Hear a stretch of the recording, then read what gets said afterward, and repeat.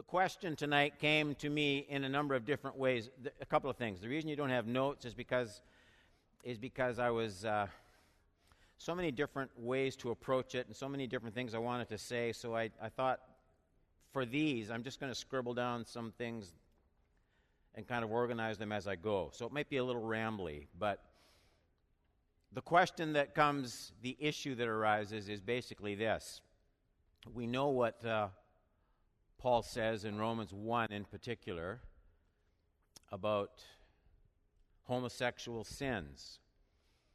And it's not that that isn't accepted by the vast majority of evangelical people, but the thinking that's coming out increasingly, and I did a teaching on it. You can see it online. Just go under YouTube, where Brian Zahn, Brian McLaren, Bruxy Cavey, they came out with an apology from the evangelical church to the gay community, and I just did a reply to it. I just did it winging it on a Sunday night, basically. And it's called a sincere but misguided apology. If you just put Horban, Zahn, Cavey, it'll come up, and it's had thousands and thousands of views, to my stunned surprise. So the argument by a lot of Christian leaders, I'm not saying all those that I just mentioned, but a lot of Christian leaders is, yes, Paul is against homosexuality, but not against homosexuality as it's understood today, where you have a genuine same-sex orientation that results in a monogamous, faithful relationship, perhaps even in marriage. Paul didn't have that in mind. Did he, Pastor Don? Because I've heard, this is what the question says in different ways, I've heard that just referred to, you go through the Old Testament and there's all sorts of cultic homosexual practices with male prostitutes. There's pedophilia, there's all sorts of violent sexual acts. Surely that's what Paul is talking about. He would not have had the understanding that we have today of a genuine same-sex orientation that could be practiced as faithfully as a heterosexual union could be practiced. Pastor Don, what do you think about that? That's where we are. That's what we're looking at tonight. I'm going to try and do it in about 25 minutes.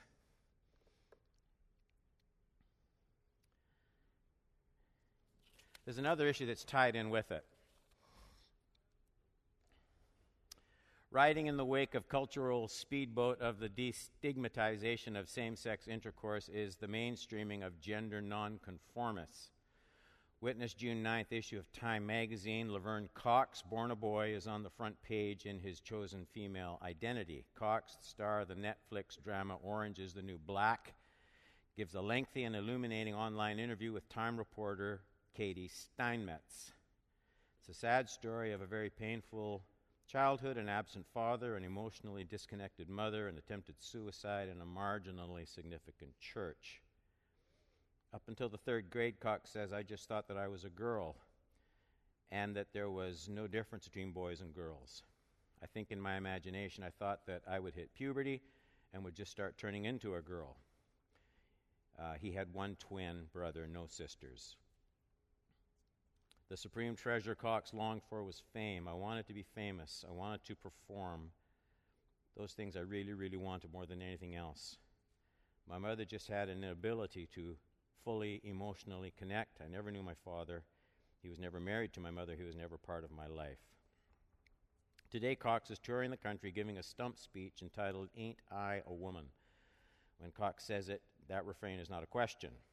Cox claims, I'm happy that I am myself, and I couldn't imagine my life if I were still in denial or lying, pretending to be a boy.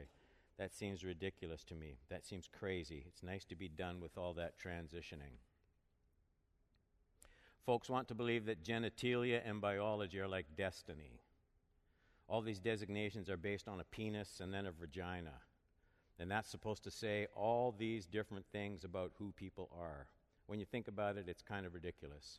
People need to be willing to let go of what they think they know about what it means to be a man and what it means to be a woman, because that doesn't necessarily mean anything inherently. It goes on and on and on. That isn't specifically the issue tonight, though it does tie in with the text we're going to look at. So I gotta kind of rush in a little bit of a disjointed way. I want to tell you my approach. I want to tell you how not to argue against homosexual practice. And I don't have time to develop it. Don't go to Leviticus. Don't go to a theocratic Old Covenant text and say Leviticus XXX says it's sin for a man to lie with a man as with a woman. There. Don't do that, because 4 verses ahead of that it's going to say it's a sin for a son to curse his parents, and if he does, he should be stoned and put to death. And it's just a wide open door for a clever arguer to say, we don't stone people for swearing at their parents. Why should we condemn homosexuality? It's a loser's game going to those texts. Those texts are a theocratic governmental system for an old covenant relationship with God that we don't live under today. That'll be another subject for another Sunday night question and answer. I want to tell you how I go at it when I'm thinking these issues through. The texts I go to are these in this order. I go to Romans 1, 18 to 31. I don't have slides. If you've got a Bible, it would be helpful for you, because I'm going to refer to some specific things in here and try and get this done. Romans 1:18. For the wrath of God is revealed from heaven against all ungodliness and unrighteousness of men, who by their unrighteousness suppress the truth. What kind of unrighteousness is he talking about? And it's not homosexuality. 19. For what can be known about God is plain to them, because God has shown it to them. For his invisible attributes, namely his eternal power, divine nature, have been clearly perceived ever since the creation of the world, in the things that have been made, so that they are excuse. Stop there. The argument Paul is making is this. People are blameworthy before God, worthy of judgment, condemnation. They have no excuse. Why? Because even though they don't have a Bible, even though they don't have a seminary or a Bible school, these people can look at the world around them. They can see how things are made. It doesn't require an education. It doesn't require any sociological advantage. You can look at the created world and you have to say, wow. You can see God's attributes, his invisible attributes, his eternal power, 20, his divine nature, verse 20. So, these people have never seen Jesus Christ. They don't know about the cross. They have never heard the gospel, but they can look at the world around them. There's invisible things about God. They can't see God. Invisible, that's an important word. How are they going to know? They will look at the things God has made, and they ought to be able to understand something of God's power and majesty. That's Paul's argument. Then he continues. For although they knew God, they did not honor him as God or give thanks to him, but they became futile in their thinking, and their foolish hearts were darkened. Claiming to be wise, they became fools. Here's people who could have known obvious things about God just from his creative power, and they chose to reject that revelation. That's where we're at in the argument. What did they do? Claiming to be wise, they became fools, 23, and exchanged the glory of the immortal God for images resembling mortal man and birds and animals and creepy things. So they became idolatrous. They put images resembling mortal man. It isn't just physical idols. They put the worship of self, their own expression of worship. They put that at the center and pushed God in his revelation in nature. They pushed that to the side. Okay, 24. Therefore, so what does God do about this? Therefore, God gave them up in the lust of their hearts to impurity, to the dishonoring of their bodies among themselves. because they exchanged the truth about God for a lie, worshiped and served the creature rather than the Creator, worship and serve the creature rather than the Creator, who is blessed forever. Amen. For this reason, okay, what's God going to do? God gave them up to dishonorable passions, for their women exchanged natural relations for those that are contrary to nature. And the men likewise gave up natural desires, natural relations with women, were consumed with passion for one another. Just this quick point. The passion that people feel for same-sex relations doesn't make it natural. Do you see that in that verse? The desire is there. The passion is there. But the argument Paul makes is not that, well, if the passion is there, that must be a natural thing. Paul's argument is the exact opposite. That reveals a fallen passion. Don't define yourself by a temptation. That's what Paul is saying. The men likewise gave up natural relations with women. So natural relations are defined for men as being with women. Were consumed with passion. The desire was there. Intense desire one for another. But that doesn't make it natural. That doesn't make it right. That's a very important point in this text. Because the argument today is, this is the only desire I've ever known. How can you say it's not me? Men committing shameless acts with men and receiving in themselves the due penalty for their errors. Since they did not see fit to acknowledge God, God gave them up to a debased mind to do what ought not to be done. These next verses are important. I want to explain why. They were filled with all manner of unrighteousness. It's not just homosexuality. Evil, covetousness, malice, full of envy, murder, strife, deceit, maliciousness, gossip, slanderers, haters of God, insolent, haughty, boastful, inventors of evil, disobedient to parents, foolish, faithless, heartless, ruthless. You see, he's got this long list. All of which ought to make us ask a question.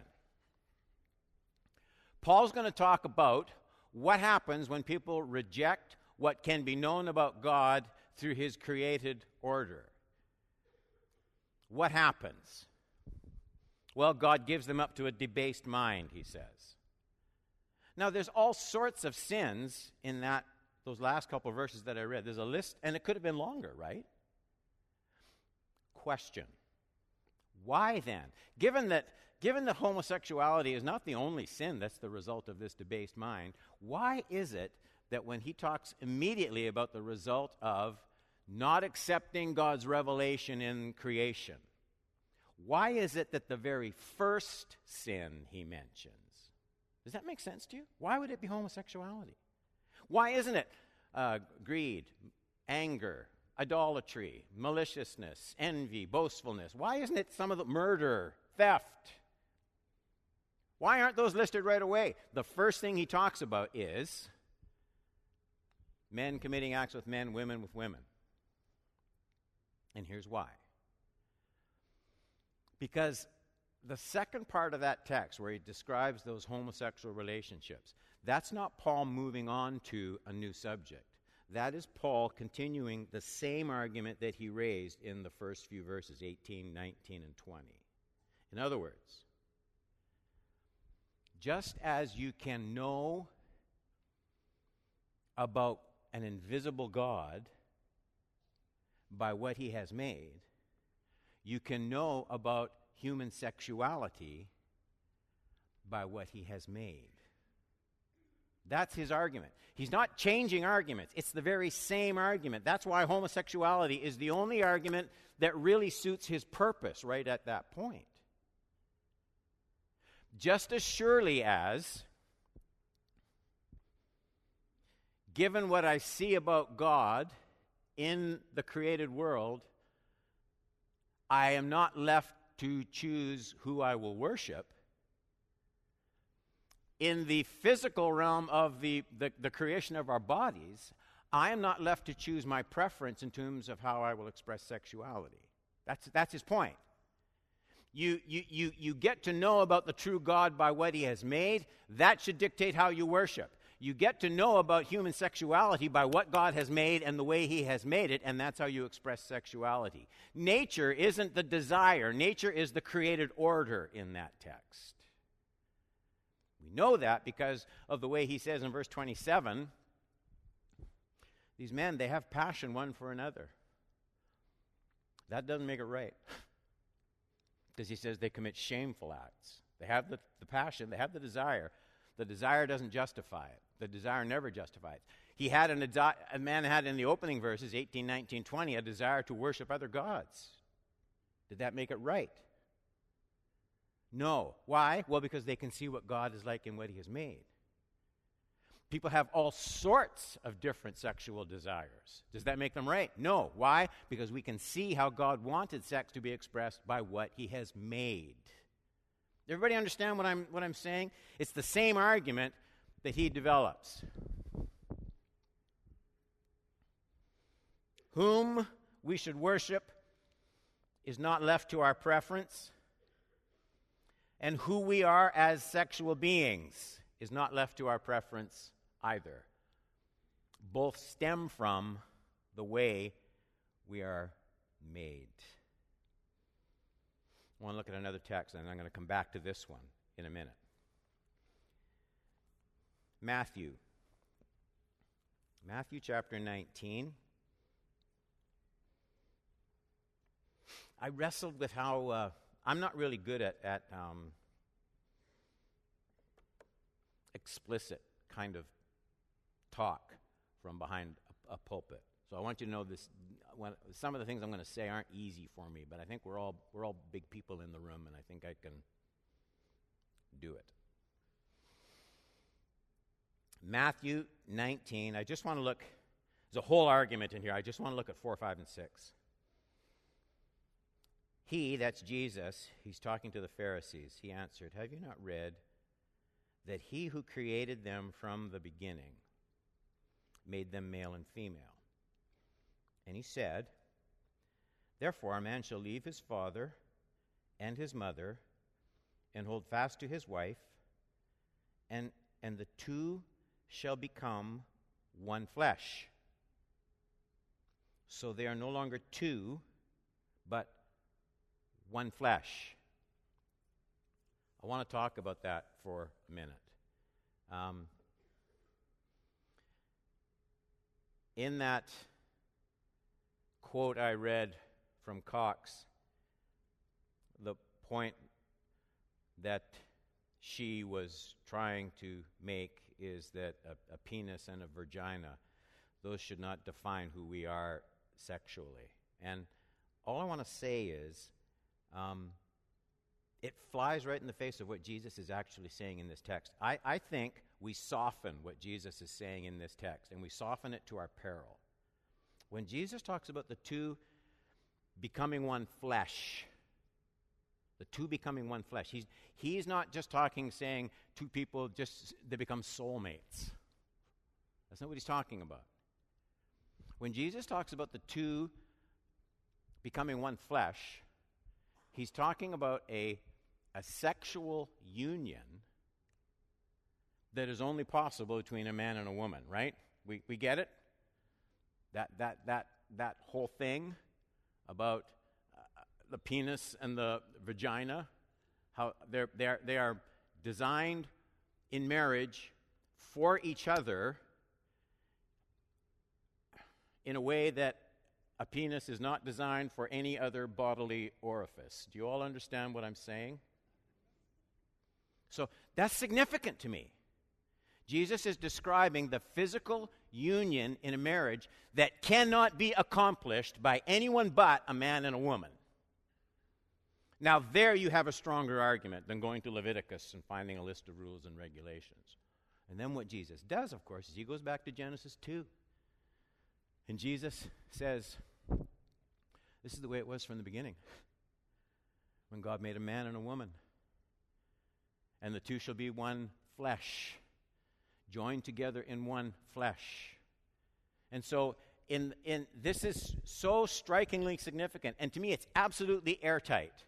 And I think Jesus does it on purpose. I think Tony Campolo is dead wrong when he says, Jesus didn't say anything about homosexuality. I think he did. I think he did it in this way when he said, you can't describe marriage union between anyone else except a man and a woman, Jesus says. And it's been that way right from the beginning. That, to me, it's an airtight argument. It's an airtight argument. It's only possible between a man and a woman. Now you go back to Romans 1, just for a minute. We're running out. Are you still with me? So when Paul talks about sins against nature, he doesn't mean sins against my nature. That's not what he's talking about. We know that because of verse 27, where he says the passion doesn't make the desire legitimate. Just because you feel passion, a man for another man, that desire doesn't make that a natural relationship. Natural is, he's using Jesus' definition. Natural in terms of the way God made things. So in terms of nature, take nature out and you can put created design. That's what Paul's talking about. That's not a guess. That's just the language of the text. Sinning against God's creative design. So the argument goes like this. God is invisible. You can't see him. But that doesn't mean you have an excuse for not knowing about him. You can learn about an invisible God by looking at the things he has made. Sexual desires are inward things. You can't see them. That doesn't mean sexual definitions are up for grabs. You can know about human sexuality by looking at the way God made things. And I think you're on way more solid ground in that kind of a setup than trying to find some text in Leviticus or something and arguing about this person shall be stoned and this person shall be cut off from his people. Because everybody knows we don't apply all those texts. We mix fabrics and nobody kills somebody for it in today's world. Don't use your argument against homosexuality, and the same with transgenderism. It's you look at the way God made things, and that's your understanding of human sexuality.